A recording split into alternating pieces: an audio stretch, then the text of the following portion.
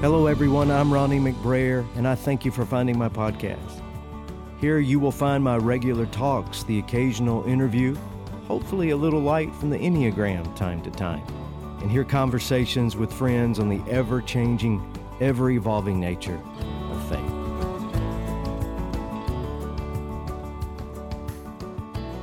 If you are burned out on religion, to quote Eugene Peterson's marvelous paraphrase, but your faith is still important to you, or if you consider yourself a spiritual exile with no real place of belief to call home, then I have you especially in mind, and I hope you'll stick around.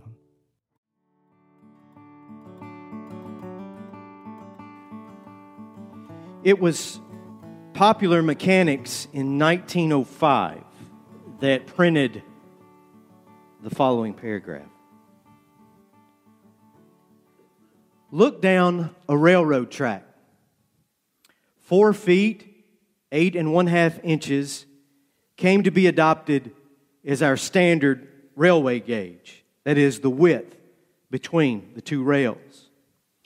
It would seem that the responsibility for the choice of this measurement rests with George Stephenson, inventor of the locomotive.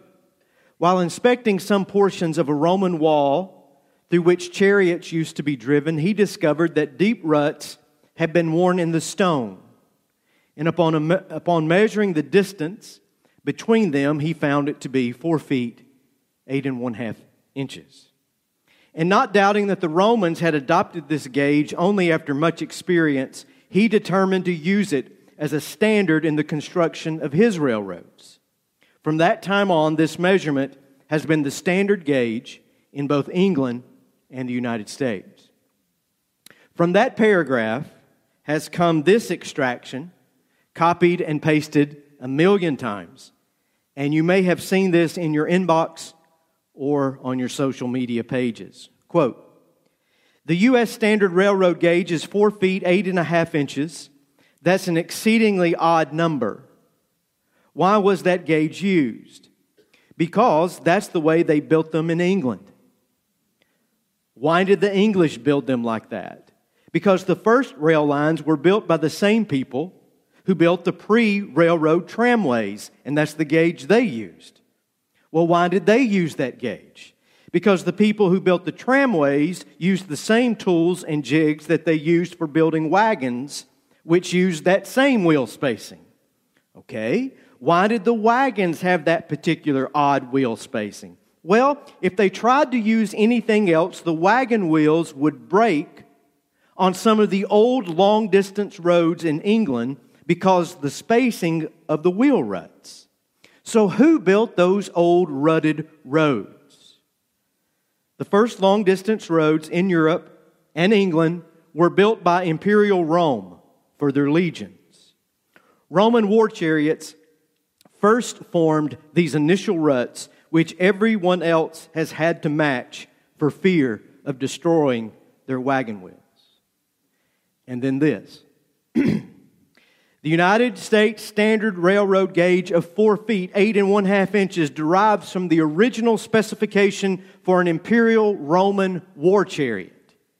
Specifications and bureaucracies seem to live forever.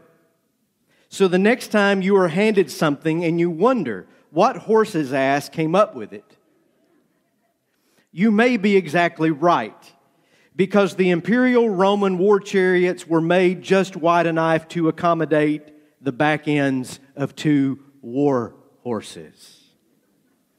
Thus, we have the answer to the original question. And then there is sometimes this addendum, by the way, and I've read this before as well, that the solid rocket boosters for the space shuttle are also enslaved to the Roman chariot, because these boosters, the size that they are, being manufactured in Utah and having to travel to Cape Canaveral, had to fit on a train and go through the train tunnels. Well, this story is mostly true. Not exactly, but close. The truth is that there were multiple railway widths in the United States until the Civil War. When the Union won, they not only set slaves free, they established the standard railroad gauge of 4 feet, 8.5 inches, because that's what they used in the North. But I don't want to completely tear down an internet legend or miss the genuine truth of this tale, and it is this. Once tracks get laid down and the ruts are deeply in place, it's almost impossible to break free from those. Institutionally, in government, family systems, corporations, churches, personal coping methods, in theological thinking and religious belief. This is how it is, someone is told by an authority. That someone says, this is how it is to his or her pupils or underlings or parishioners, and so it goes. The tracks are laid by the early pioneers, and everyone who follows seems to stay right there, never considering that there might be other ways of understanding, other roads to other destinations besides the deep grooves that have long been in place. Or, and this is usually the case, jumping the ruts might prove to be too difficult, or even dangerous or destructive. Our scripture reading this morning comes from the lectionary reading for today, Matthew chapter 3. It is the baptism of Jesus. Just like the Gospels, the church calendar moves very quickly from the birth of Jesus to Epiphany, which was this past Friday, the arrival of the Magi from the east, past Jesus' entire childhood to the inauguration and beginning of his ministry. Since we know precious little about his earliest years, the calendar just moves past with no speculation. Unlike John Prine, he wrote a masterful song called Jesus, the Missing Years, some time back, where Jesus travels to France and on to Spain and Italy. He gets married, but it doesn't work out, but the Catholic Church won't grant him a divorce. He discovers the Beatles and records with the Rolling Stones, and on it goes. I commend that song to you. But it's all speculation, of course. So we move to the baptism, Jesus' baptism, and with that, an exploration of what it all means, baptism, that is.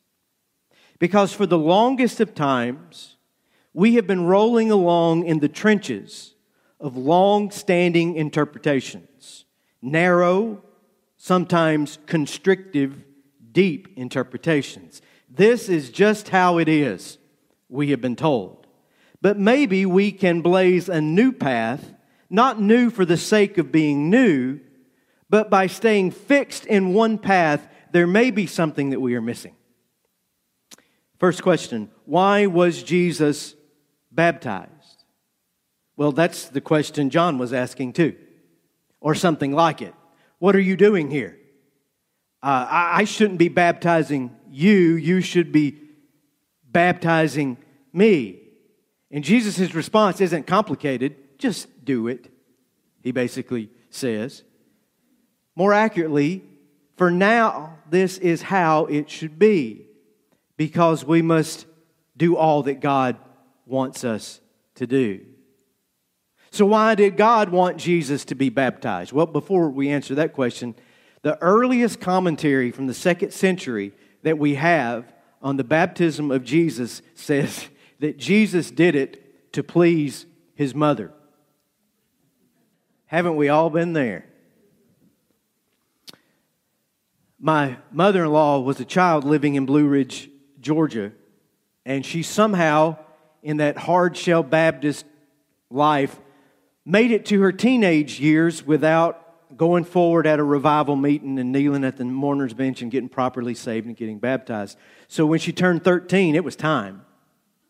And they had the revival, and Ruth had promised a friend that she would go and be baptized, and then Ruth chickened out. And it's not because Ruth didn't have faith. Ruth couldn't swim. It happens to a lot of us mountain folks. And when you can't swim, and they tell you, we're going to take you down into this rushing river, even if Jesus commands that you do it, the prospect of possibly meeting Jesus face to face that very day overcomes any sense of obedience that you have. So she went, run, and hid. And that preacher came looking for her. Went to her mama's house, and under extreme interrogation, her mother finally gave up the news of where Ruth was, and they went and got her and drug her down to have her baptized. But her mother, who had already been baptized once, was baptized with her, and I have the suspicion it was for harboring a fugitive all along. There's always a lot of guilt manipulation that can be had when it comes to baptism. I don't think we have to worry about Jesus being guilted into it by his mother or by a preacher or by his siblings. He is following God. He is actually following a well-established Jewish tradition, the very one that John the Baptist was practicing. And John wasn't the first. Christians did not invent baptism, neither did Jesus for that matter. There was a centuries-long practice in Judaism of ritualistic bathing, baptizing. In fact, at the Qumran community just over the hillside from where John was baptizing, and the community that John had once been a part of, the members of that radical, reform-minded community were baptized twice a day, every day, in the morning and in the evening, to remind themselves that they were children of the light, as they called themselves, and that they were not children of the darkness. But John's understanding was that this kind of act should be for the masses. A bunch of retreatists in the desert should not be the only ones being baptized. All people should have this opportunity to show a change of life, a change of direction. And so John takes it public. John goes viral with it. And he won't leave it in the desert. He takes it down to the river. Come be baptized is his invitation as a sign of repentance, as an act of crossing over to the light, as a confirmation. There's another word that we Christians have taken up as our own. A confirmation of your identity as a citizen and a participant in God's new world. Now that's what Jesus is affirming with his own baptism, and stacking up the metaphors now, just as the children of Israel went wading into that water to cross the Jordan and to go into the promised land. Now Jesus goes down to that same Jordan and descends into the waters, because he will now lead a new people into a new promised land of renewal and restoration and hope and peace. That's all going on in this one little image from Matthew chapter 3. For Jesus, it was more than a ritual. It was what Karl Barth called in the German Der Geiger, a pointer, an indicator, a sign. Jesus' baptism was a sign of something to come, the beginning of something extraordinary, pointing at something more significant than the act itself, though no one gathered on the banks of the river that day could have understood it. This baptism, and I would say to you, your baptism, is a confession that you have joined a new community. You are part of a new life. You are now on board with co-creating a brand new world. And it is here that the old train has to jump the tracks. And here are those tracks, those ruts of previously understanding what must be broken. The number one view of baptism, the oldest, is something called the sacramental view. You are most familiar with this position because of Roman Catholicism. Catholics teach, mainly because of one individual, St. Augustine, that original sin must be washed away from each and every individual. You are born into this world supernaturally contaminated. And the sacred act of baptism, the sacrament of baptism, is the cleansing solution. Baptism washes the soul so that a person can progress toward salvation. Thus, a person who is not baptized, according to this belief, is never free of original sin. They are always in danger of hellfire and perdition. This is why your Catholic grandmother or your Catholic friends just cannot understand why you won't baptize that baby if you choose not to. Because they really believe, they have been taught, that this innocent child is contaminated, and if it doesn't get under those waters with the proper priest and the proper incantation and the proper words, the soul is lost. Mainline Protestantism shares some of these similarities. Methodists, Presbyterians, Anglicans, Episcopalians, and a few others baptize babies as well. They also speak of the sacramental act of baptism, but most of these groups don't go as far as requiring baptism for salvation. It's still sacramental, an act of receiving grace, but it is a softer position than the Roman Catholic position. And then from sacramental, we board the train called symbolism. This is a product of the Reformation, the Radical Reformation, particularly one man, this man, Ulrich Zwingli. Ulrich Zwingli was a radical reformer, and I am speaking of my own Protestant ancestors who not only pulled away from the Catholic Church, but pulled away from the fusion of church and state. The Anabaptists, the Hutterites, the Mennonites, and others. They reformed not only Catholic theology, but Catholic and mainline Protestant structure. I could talk about that for the next 3 hours. I will not. The radical reformers drew from the biblical and church tradition this idea of symbolism. It was in the song I just sang. Down with the old man, up with the new. As the body goes into the water, it is a symbol that the old life has passed. And as the person comes out of the water, a symbol of resurrection, that they have been redeemed and saved by Christ. Those in this tradition today, Baptists, Adventists, Pentecostals, Disciples of Christ, Charismatics, Evangelicals, generally take this symbolic view. It's something that believers should do not to be saved, but to symbolize the work of Christ in their lives. And by the way, that's one of the major sticking points between Protestants and Catholics when it comes to theology. There are other alternatives out there, regenerational baptism, initiation baptism, for example, and then there are others. And then there's all the controversy about how we should baptize. Should we pour? Should we sprinkle? Should we aspirate? Should we immerse? Should we dip? Should we squirt? Should we spritz? Should we squeegee? Should we power wash? I don't know. I think some people would benefit from a power washing baptism. Might be onto something here. But I do know this. The sacramental view is too heavy-handed and too superstitious. And the symbolic view is too passive and too individualistic. Yet, we have glided along on these tracks without thought or without critique for hundreds upon hundreds of years, following the ruts that have been laid down for us. So here is an alternative. See baptism not as a sacrament, an incantation performed by a properly ordained priest using sanctioned words and rites, or it doesn't count. See baptism not merely as a symbol, a nice little add-on to your personal faith experience. No, let's understand baptism as a sign, a pointer that something is happening.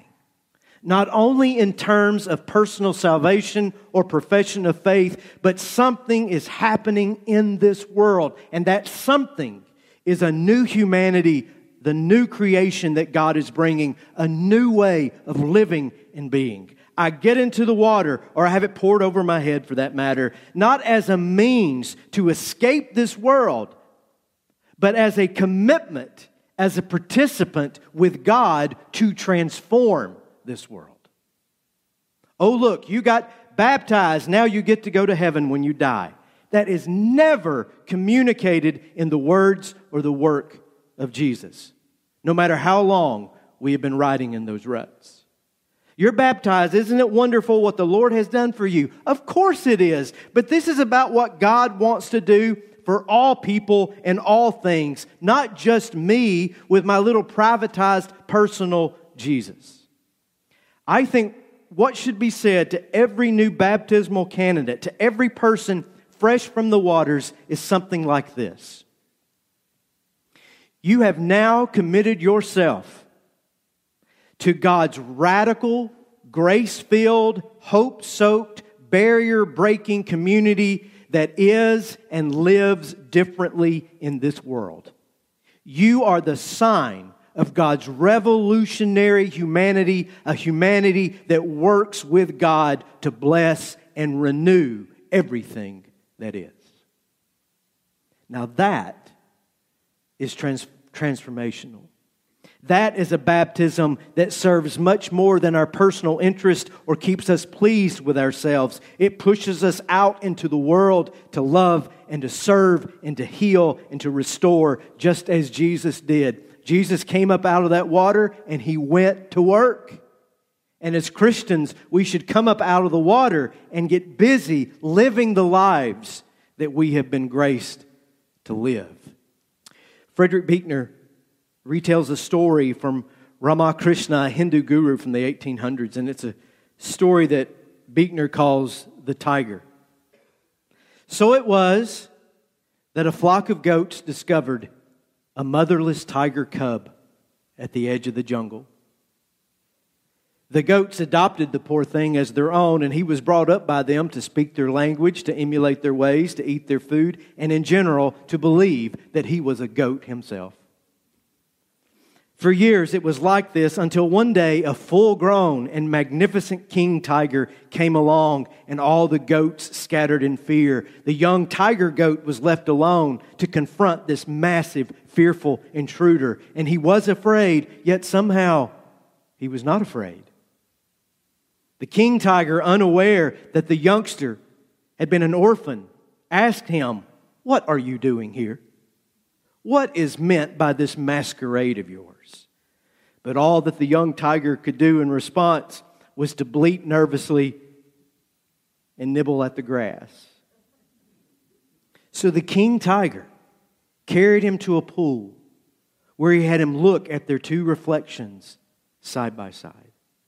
Then he offered him his first taste of raw meat, and at first the young tiger recoiled from it, but as he ate a little more, he began to feel it in his own blood, and the truth gradually became clear to him. Lashing his tail and digging his claws into the ground, the young beast finally raised his head high and roared, for he was a tiger, not a goat. And then Buechner concludes as thus. Despite all the profound differences between religions, they largely agree with each other on one fundamental and basic point. Human beings, as we usually exist in this world, are not what we were created to be. The goat isn't really a goat at all. He is really a tiger, except that he doesn't know that he is. Or to describe this in Christian language, we were created in the image of God, but something has gone awry. But I believe that in Jesus there is power to turn goats into tigers, to give life to the half alive, to give life even to the dead. What He gives us is our own selves. He tells us our true names and who we really are, because deep down we have the suspicion that we were created for more. And baptism is acting on that belief, and that it is Christ who will transform both us and the world.